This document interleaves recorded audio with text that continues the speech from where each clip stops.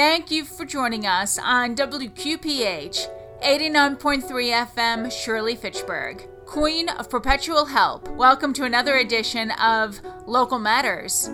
On this week's broadcast, we're glad to bring you once again Father Elias Mary, who is of the Friars of the Immaculate, and he is here to tell more stories of Our Lady of Akita with our own Marianne Harold.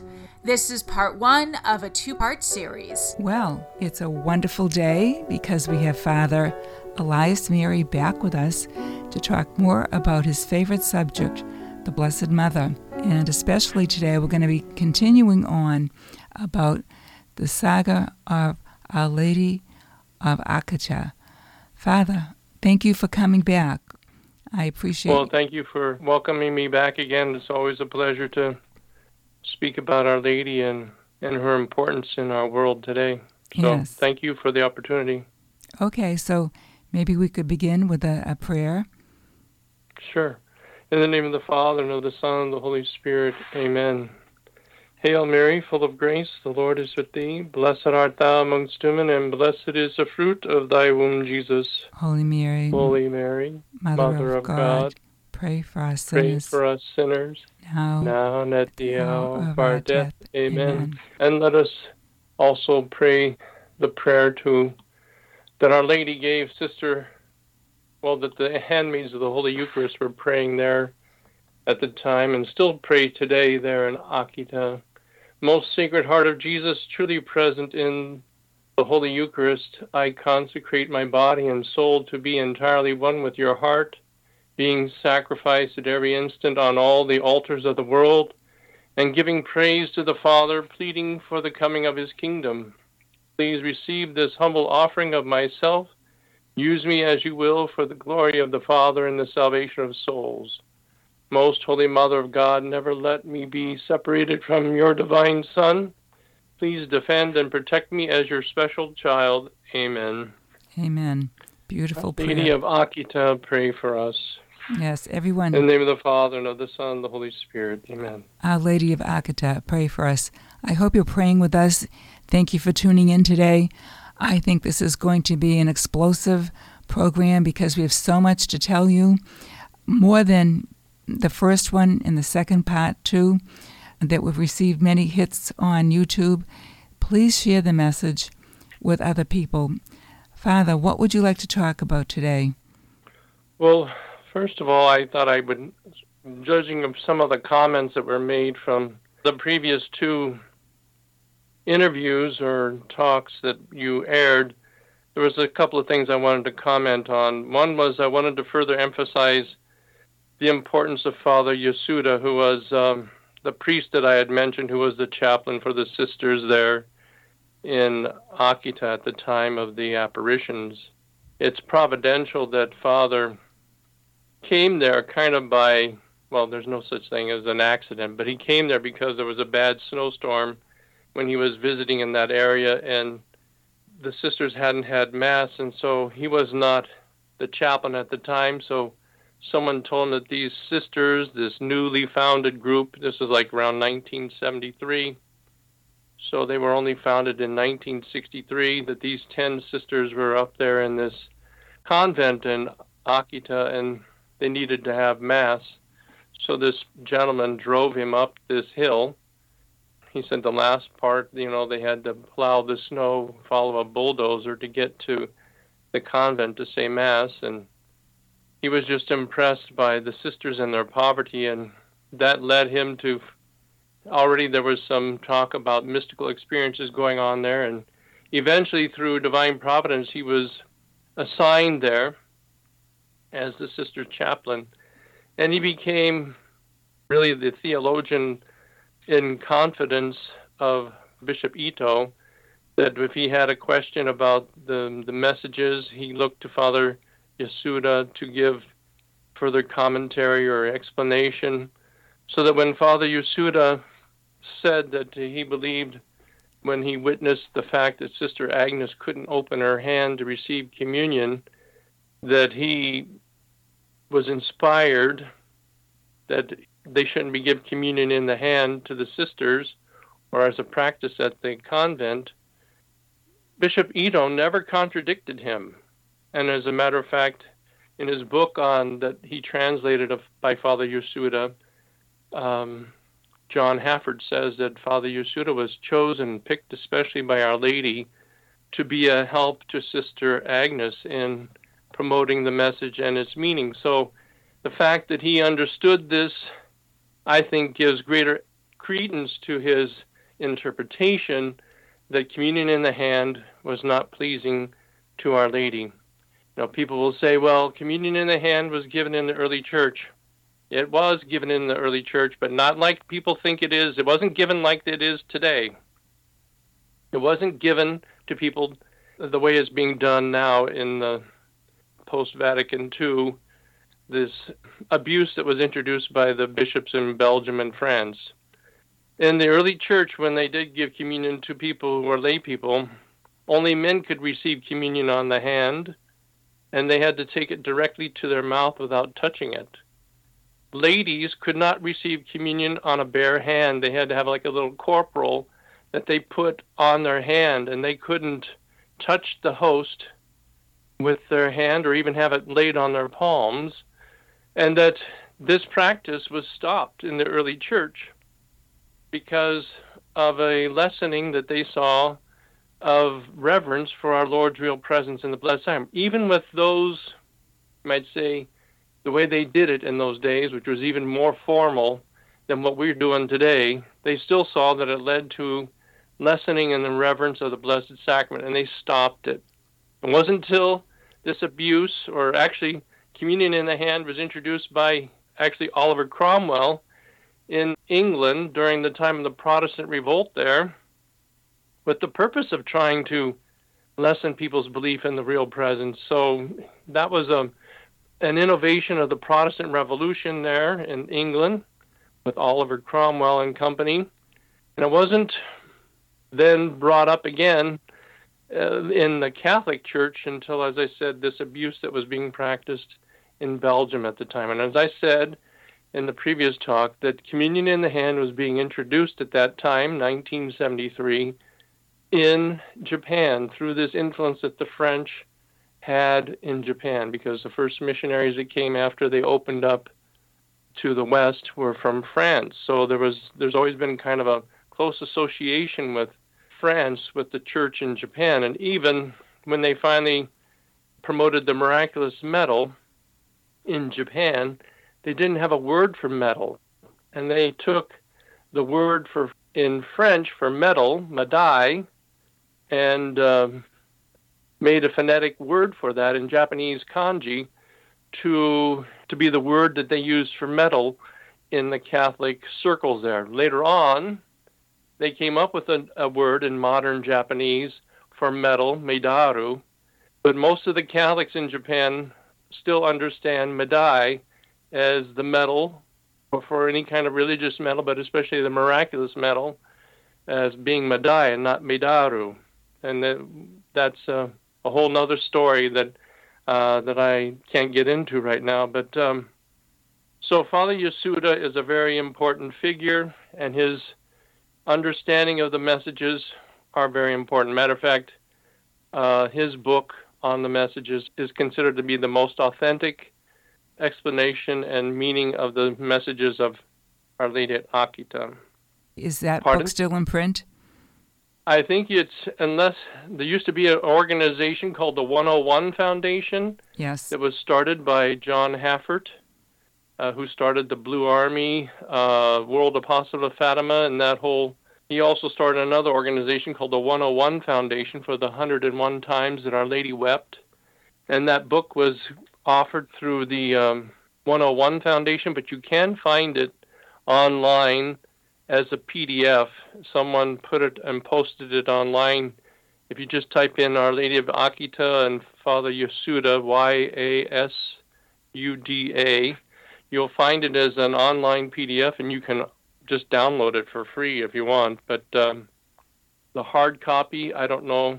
I've not heard anything or have not seen anything by the 101 Foundation. I don't know if it still exists or not.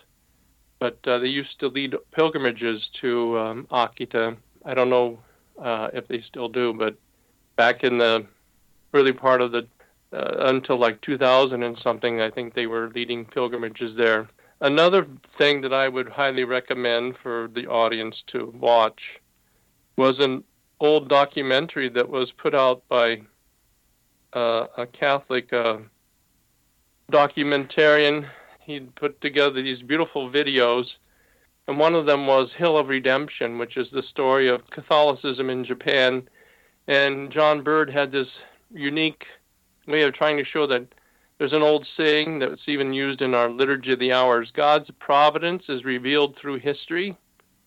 And in his way of approaching it, he shows you how God's providence was acting from the very moment that the faith came to Japan in the time of St. Francis Xavier, all the way throughout its history. He shows all these connecting things and shows you and brings you up to eventually the message of Our Lady of Akita that was, you might say, the culmination, you might say, and kind of a high point in Catholicism in Japan, and the point for the fact that Our Lady came and personally gave this message in Japan, a country that had experienced twice the ravages of a nuclear bomb, which brings me to another point that some are saying online, well, some authority says that it's the virus that is this fire that is coming down from heaven. Well, as bad as the virus is, or the vaccine, I don't think one can get that from the internal, you might say, evidence and from the connections that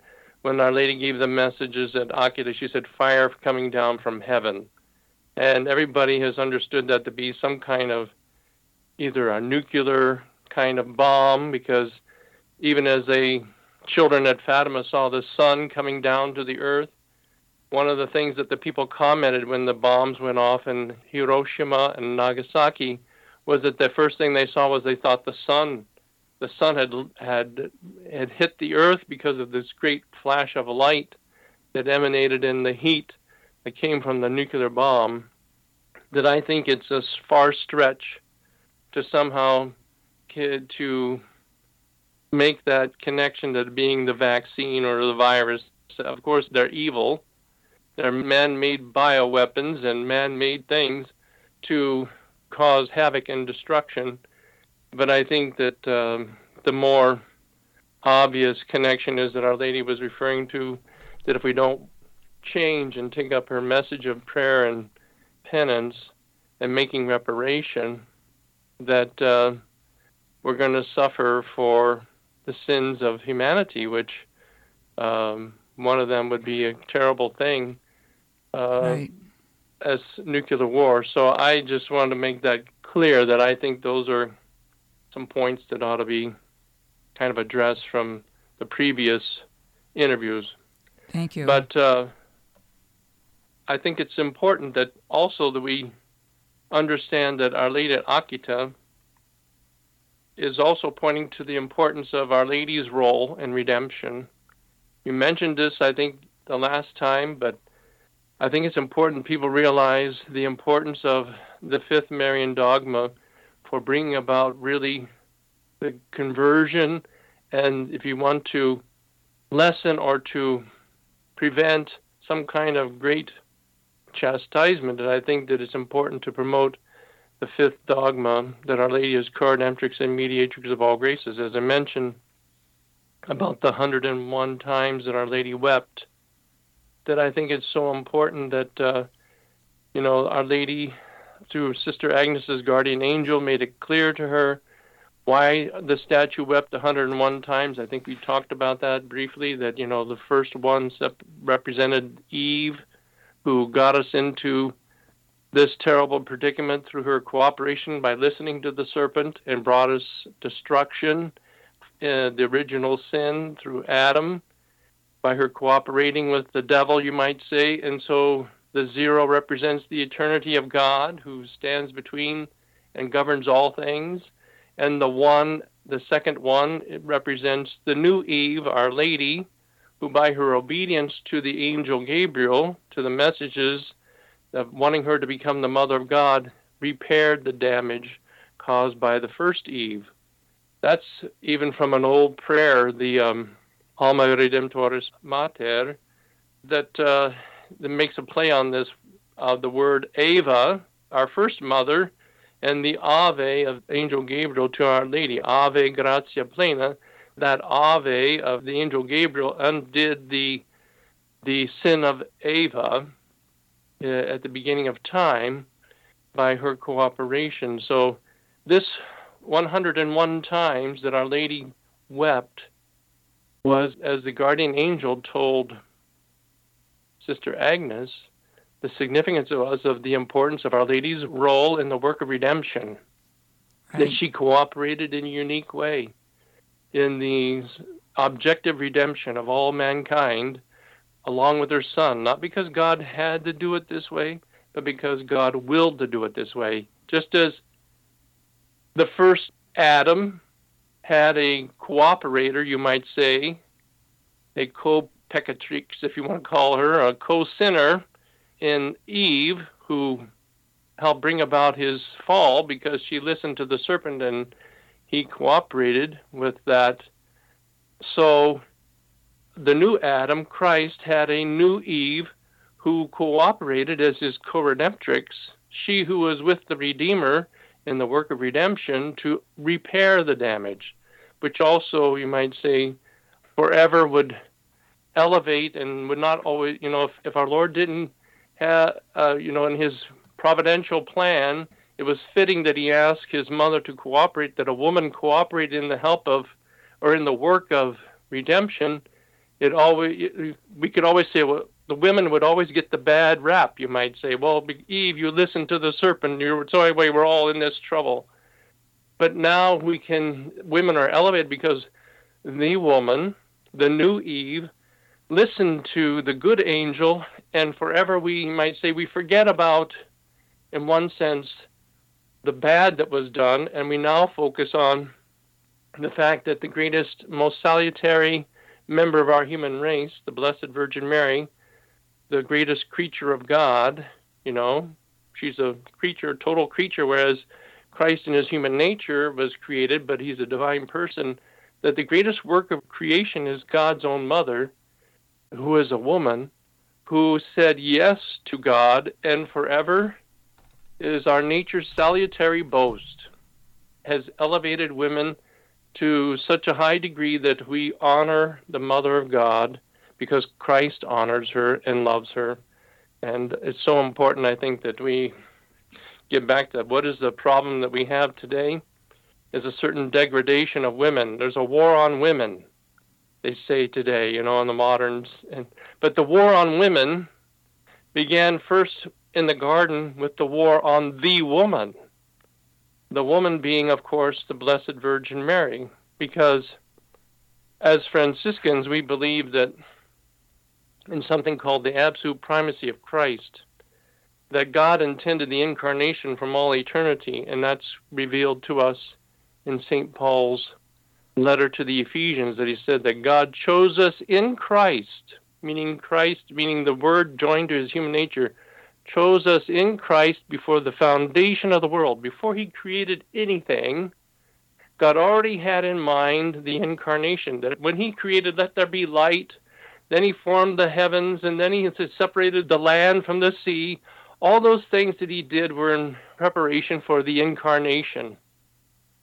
Amazing. But as it says in philosophy, what is first in intention is last in execution. First in intention was God's incarnation. His Son would become man. But he took many steps, intermediary steps, before he got to that point where he sent the angel Gabriel to the Blessed Virgin Mary to finally make it happen in history, in time, when he sent the angel Gabriel to Our Lady. So what is first in intention, it's like when you build a house, you have the blueprint, but it's all on paper, all in your mind, you might say, what you want to do, but you have to go then take concrete steps to bring it about. Right. And so, like you say, I'm going to go to the store. Well, my first intention is I'm going to go to the store. But you just don't go to the store as soon as you think of it. Now you got to take all these practical intermediary steps to get to there. for God, he could have done it in an instant, but he did this in time because he knows that being creatures, we need time to be prepared and to dispose us, and just that this is the way God did things.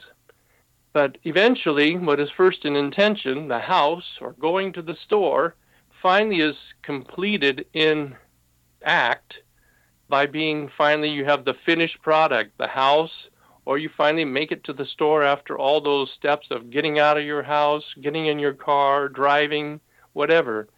So absolute primacy of Christ is that God intended the incarnation from all eternity, and that what was the test of the angels, what was their test so that they could either be proven to be faithful to God or not. They had to have a test just like Adam and Eve had a test.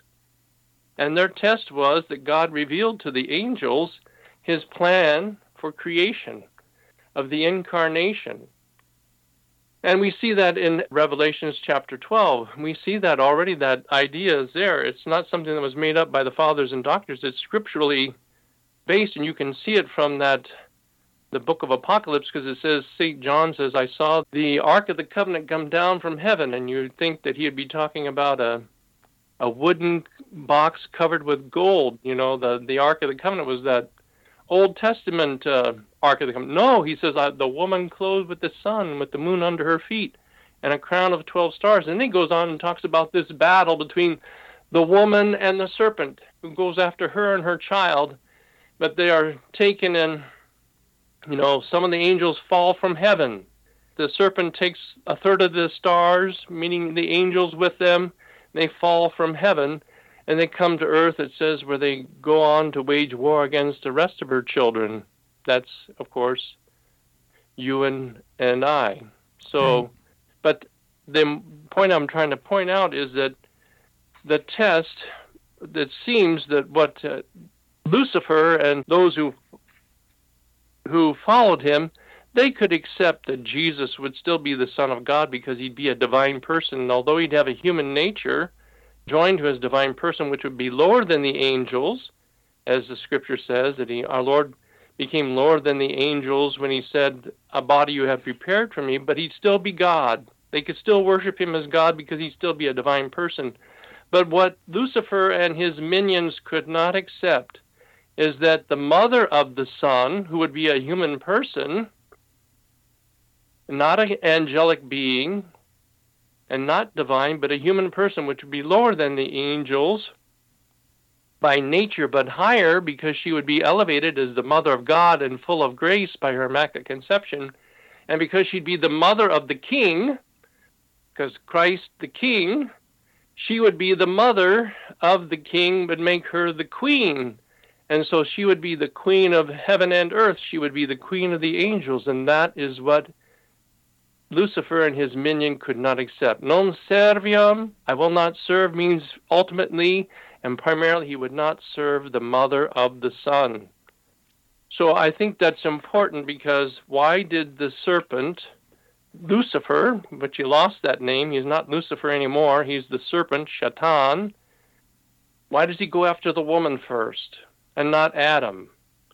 Because he probably thought God's plan was going to be carried out right away, and that the woman is going to be, of course, the mother of the divine Son. And so if he can taint the fountain, you might see, at the source, at the first woman on earth, then he thinks, I have messed up God's plan. But God revealed to them in Genesis 3:15, you don't have the right woman. I'll put enmity between thee and the woman, between her seed and yours. You shall strike at her heel, and she shall crush your head. And it is proper, I think, and most fitting and more accurate to have it she, not he, because, of course, Christ is going to crush the head of the serpent, but the whole parallelism there is between the woman and the serpent, between her seed and his brood.